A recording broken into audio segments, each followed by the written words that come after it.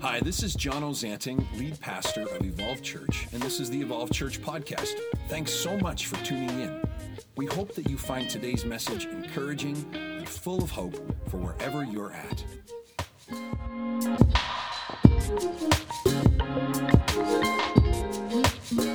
There's so many stories, so many lives that have been transformed by the grace of Jesus and by the love of a really real God.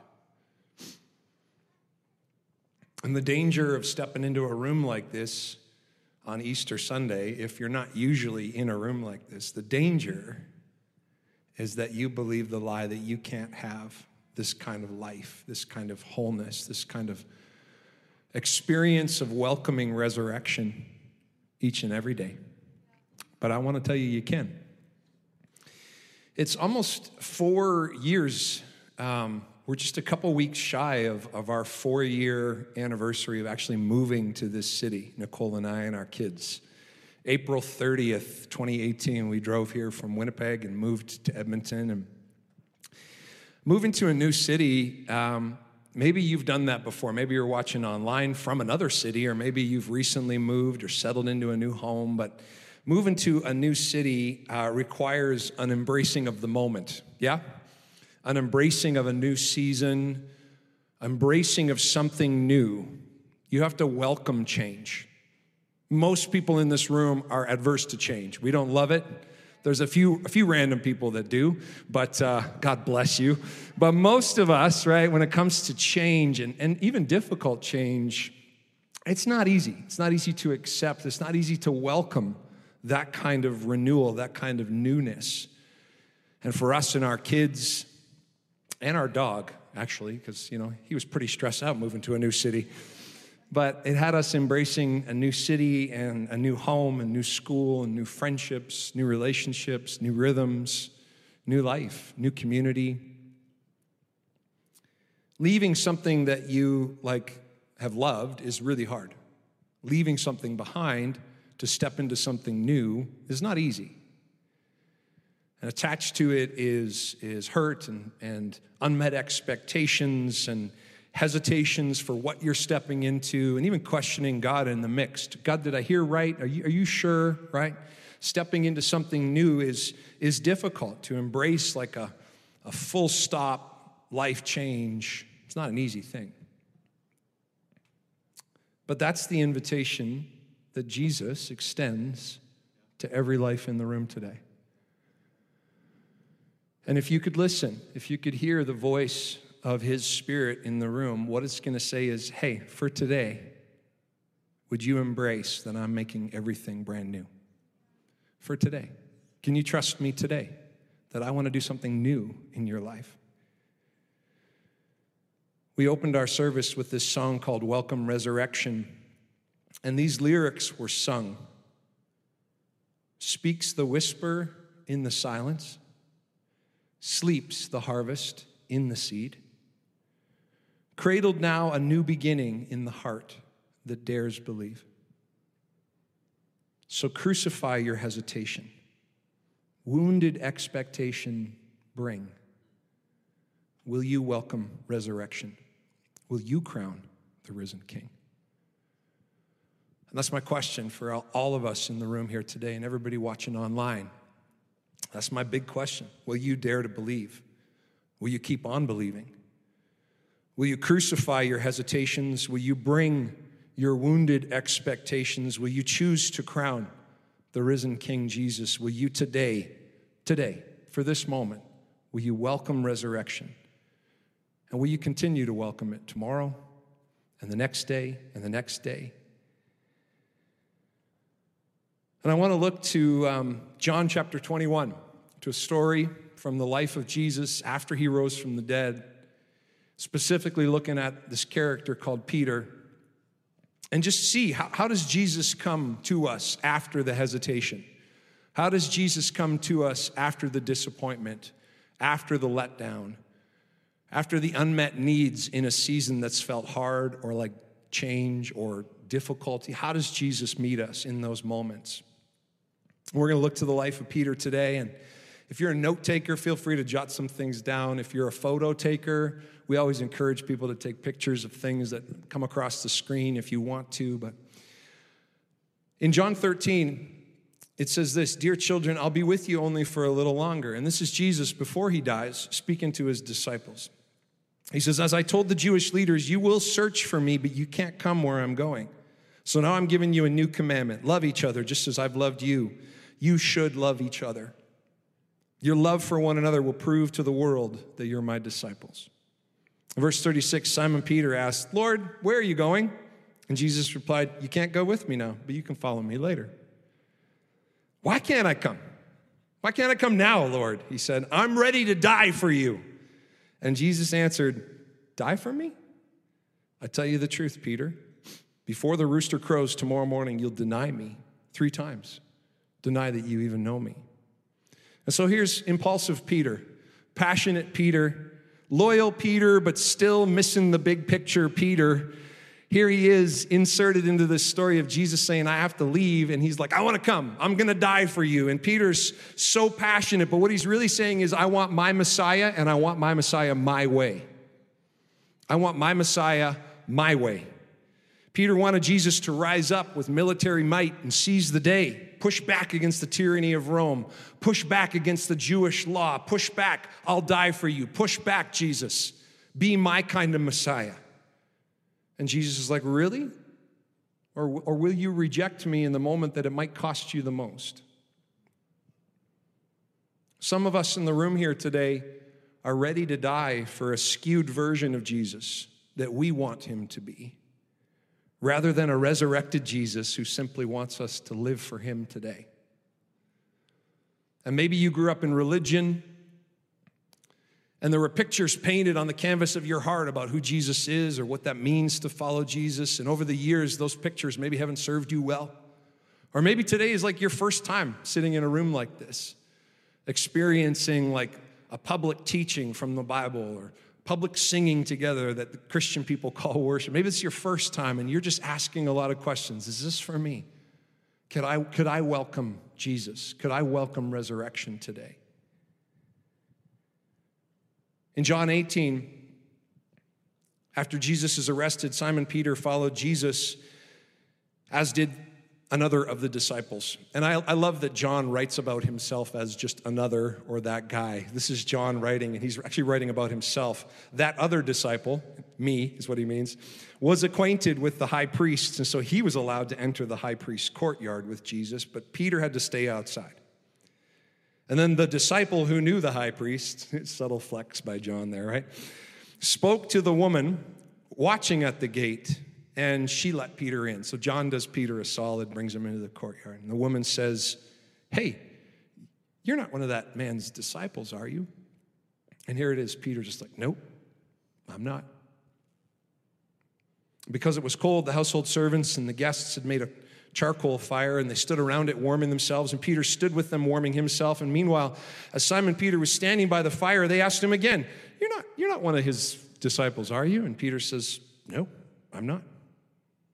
But one of the household slaves of the high priest, a relative of the man whose ear Peter had cut off, so she knows, she's got the inside scoop. "Didn't I see you? I saw you. Didn't I see you out in the olive grove with Jesus?" And again, Peter denied it. And immediately the rooster crows. Peter had been warned. Peter, in his zeal and in his passion and in his excitement, had been like, "I'll die for you." And Jesus is like, "Actually, dude, like when it matters the most, you're going to bail. When it matters the most." He even gave Peter a heads up. And still, in this moment, Peter failed. He missed the mark. He still allowed fear and shame to keep him from identifying as, "I follow Jesus." And I know, because I see it all the time, there's fear, there's doubt, there's misbelief, there's skewed information, there's stuff that's taken place in your story that has you full of shame to boldly say, "I'm following Jesus for today." The fear of what other people think, what other people might say, and how they could respond keeps us from fully embracing life in Christ. So this sets the stage for John chapter 21, verses 1 through 19, and that's where we're going to spend the rest of our time together. Later, Jesus appeared to the disciples. So this is after Jesus has been crucified. This is after Jesus has risen from the dead. This is after the stone's been rolled away and the disciples have run to the tomb, and he's alive. He's not there anymore. And so the disciples, it says, several of them were there by the Sea of Galilee: Peter, Thomas, Nathanael, the sons of Zebedee, and 2 other disciples.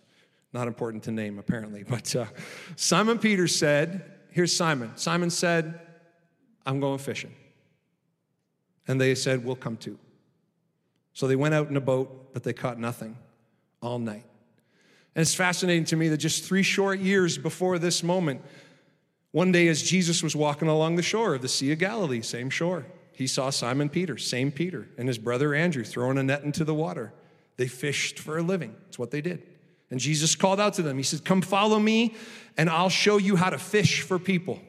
In other words, when you follow me, I'm going to give you a new assignment. When you follow me, I'm going to give you new worth, new value, new purpose, new identity. Come follow me. And so they left their nets at once and followed him. And then Jesus is crucified and buried. And what does Peter do?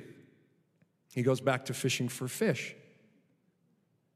In despair, in discouragement, in his shame, I rejected my Savior. I betrayed the one that I love. I let him down. He just slides right back into his old MO, right back into his old purpose, or maybe just void of real purpose. He just turns to the only other thing that he knows how to do. Will you dare believe? Will you keep on believing? Will you crucify your hesitation today? Will you bring all of your wounded expectation to Jesus today? Will you choose to crown the risen King in your life today? Will you welcome his resurrection? Will you continue to welcome? Verse 4, at dawn, Jesus is standing on the beach, but the disciples couldn't see who he was. And the Bible doesn't say why. Maybe he was just too far away. Maybe it was misty. Maybe he was shrouded. I don't know why, but he called out to them. He says, fellows, have you caught anything? And as I was preparing for today, I did some deep dive, and it was funny to me, this translation, what Jesus literally said to his disciples was, hey, boys, you haven't caught a thing, have you? Is actually what Jesus said, literally. Hey, you haven't caught a thing, have you? Here you are in your despair, in your grief, in your brokenness, and you turn back to the only other thing you knew how to do, but you hasn't produced anything in your life, has it? No, they replied. Then Jesus says, throw out your net on the right side of the boat, and you'll get some. So they did. And they couldn't haul in the net because there were so many fish in it. And there it is. Cast to the right side. Come on, kid. Come on, daughter. Come on, son. In your moment where you turn back to the only thing you knew how to do before Jesus. In your moment where you're struggling to produce some kind of purpose, some kind of sense of rhythm, some kind of sense of life, and it's not working. And Jesus says, would you trust me? And throw it to the right. The correct, the obedient response, the right side. Even in us turning back to the past, Jesus steps into our lives with reminders of his power and his provision. He shows up as a risen king and says, let me blow your minds for a second. Let me do something you can't do on your own. Let me remind you of whose you are. That's what Jesus does. So it's on us to answer the question, will we dare believe? Will we keep on believing? Will we trust him? Will we crucify hesitations? And will we lay down our wounded expectations? And will we choose to crown him? Verse 7, the disciple that Jesus loved, here's John again. The disciple that Jesus loved said to Peter, and this is important, John turns to Peter. Because John didn't betray Jesus. He followed him into the courtyard, but he didn't deny Jesus. So John's a good friend in this moment. Even though he's flexing hard, he turns to Peter, he says, it's the Lord. And when Simon Peter heard that it was the Lord, he put on his tunic. Seems to me that fishermen in this day and age fished in their underwear. So It's in the Bible. He put on his tunic, for he had stripped for work. He jumped into the water and headed to shore. And I love it. Why? Because Peter goes into the water. Rather, Peter goes back into the water.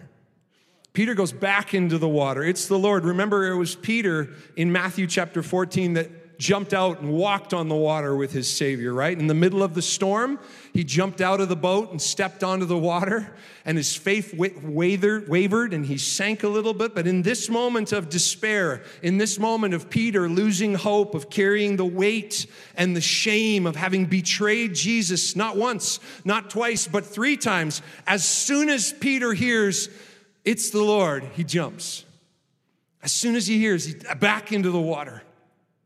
And I don't know how far out they were. The Bible's not clear on that either. But I do know this. Peter reached the shore about the same time as the boat did. So it must have taken him a while to swim back. Because here's Peter's honest moment. I want to dare to trust. I want to dare to believe. I want to dare to put my faith in this Messiah that I hadn't planned for, but that shows up as my risen king, my crowned risen king. The others stay with the boat and pull the net to shore. Oh, here it is, for they were only 100 yards from shore. So there it is, right there. And when they got there, they found breakfast waiting for them. Fish cooking over a charcoal fire and some bread. Isn't it just like Jesus to be like, fish and bread, I'm going to provide for you. Remember when I did it last time? You can trust that it's me. And there's a consistency to the rhythm of Jesus showing up in our lives. And Jesus invites them to bring some of the fish they've just caught. So Simon Peter went aboard, dragged the net to shore, and there were 153 large fish, and the net hadn't torn. And this miraculous provision of us struggling to find purpose in all we know how to do, and God showing up and turning it into something beautiful that brings no destruction. It's just incredible. There's lots I could say about these verses right here, but here's where I want to land as we close out our time. John 21, verse 13. Jesus served them bread and fish. This was the 3rd time that Jesus had appeared to his disciples since he'd been raised from the dead. And after breakfast, Jesus asked Simon Peter, Simon, son of John, do you love me more than these? I was reading a commentary by an author named Leon Morris, and here's what he says about this. We're sometimes inclined to think that a question about Peter's love was unnecessary or even excessive. But this is not the case. His actions had shown that Peter had not wanted a crucified Lord, but Jesus was crucified. How did Peter's devotion stand in the light of this? Now I stand before you, a risen Messiah. Do you love me? Was he ready to love Jesus as he was and not as Peter wished him to be? That was an important question. That's an important question for us today. Are we willing to love Jesus as he is? Not just as we want him to be, conveniently, religion, what we learned growing up, but who he really is.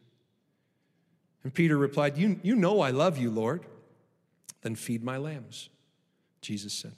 Verse 16, Jesus repeats the question, do you love me? Peter says, you know I do, then feed my sheep. A 3rd time, do you love me? Peter was hurt. Listen to this. Peter's hurt now that Jesus asked him this question a 3rd time. And I can't help but wonder, in this moment of like getting caught up in the resurrected Jesus and feeling a little bit of redemption, feeling a little bit of value coming back, he soon forgets that a few days prior, he stood in a courtyard and said, I don't know this man, 3 times. And so the hurt of what Jesus is asking him to do overrides the sense of failure and guilt attached to how he failed.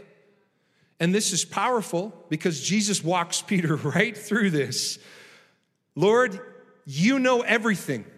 You know that I love you. And then Jesus said, then feed my sheep. I tell you the truth, when you were young, you were able to do as you liked. Dress yourself whenever you wanted to go. But when you're old, you'll stretch out your hands and others will dress you and take you where you don't want to go. It's actually a picture here. Some people think a prophecy that Peter would be led to go somewhere he didn't want to go and face the same kind of crucifixion that Jesus did.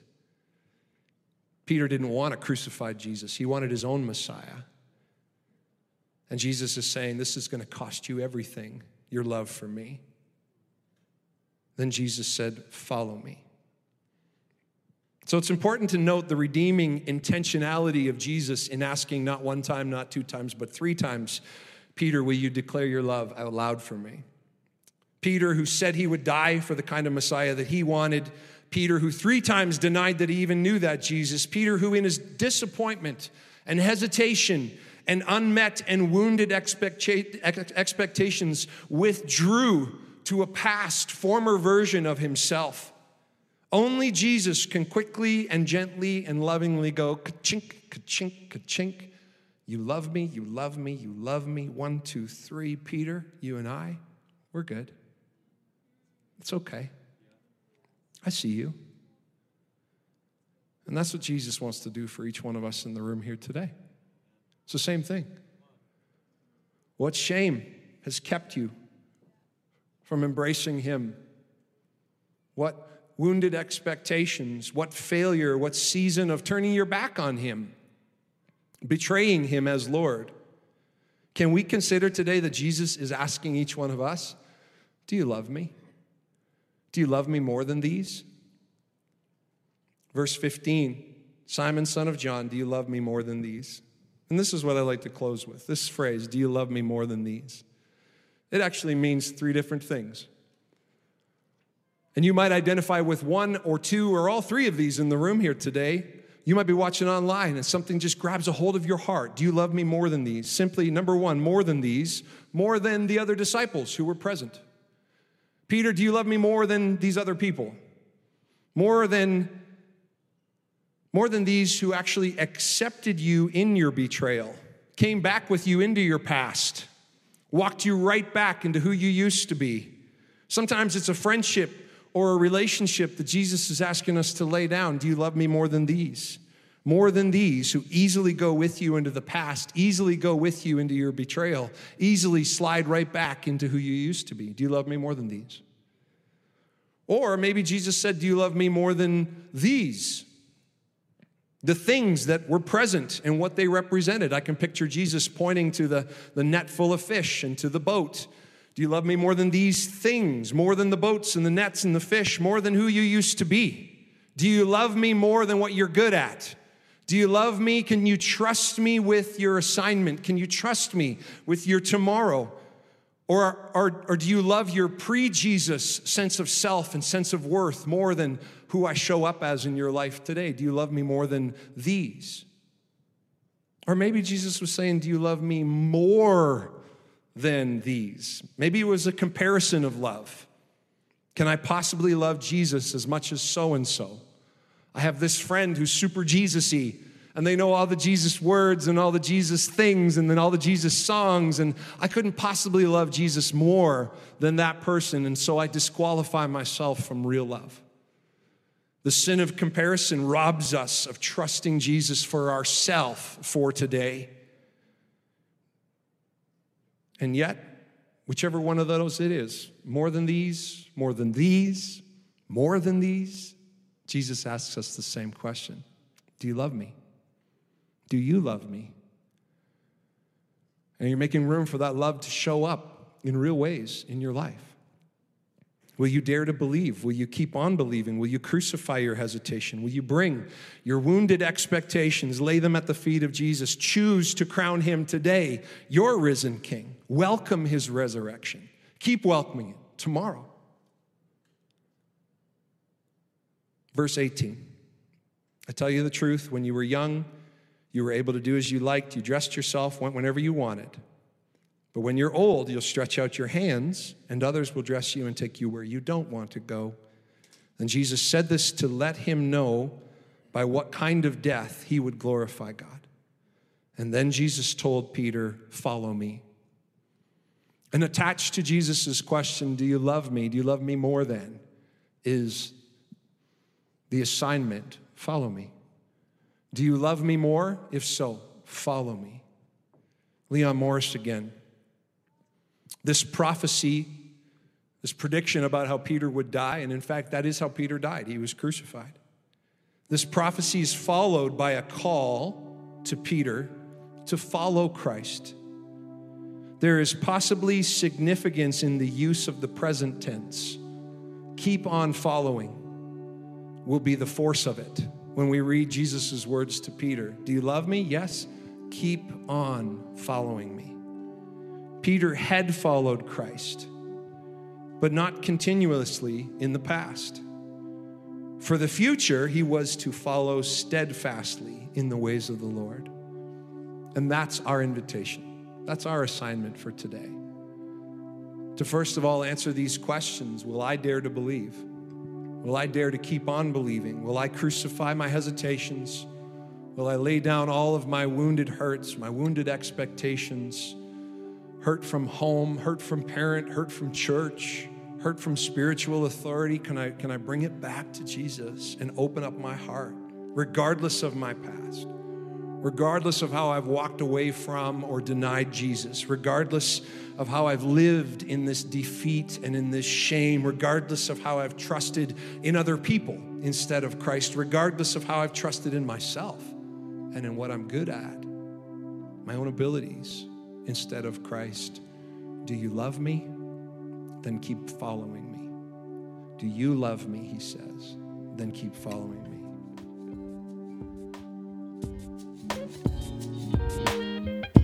Thank you so much for listening to today's message. If you're ever in the Edmonton area, pop by for a visit. And if you need any more information, visit evolvechurch.com. We hope to see you soon.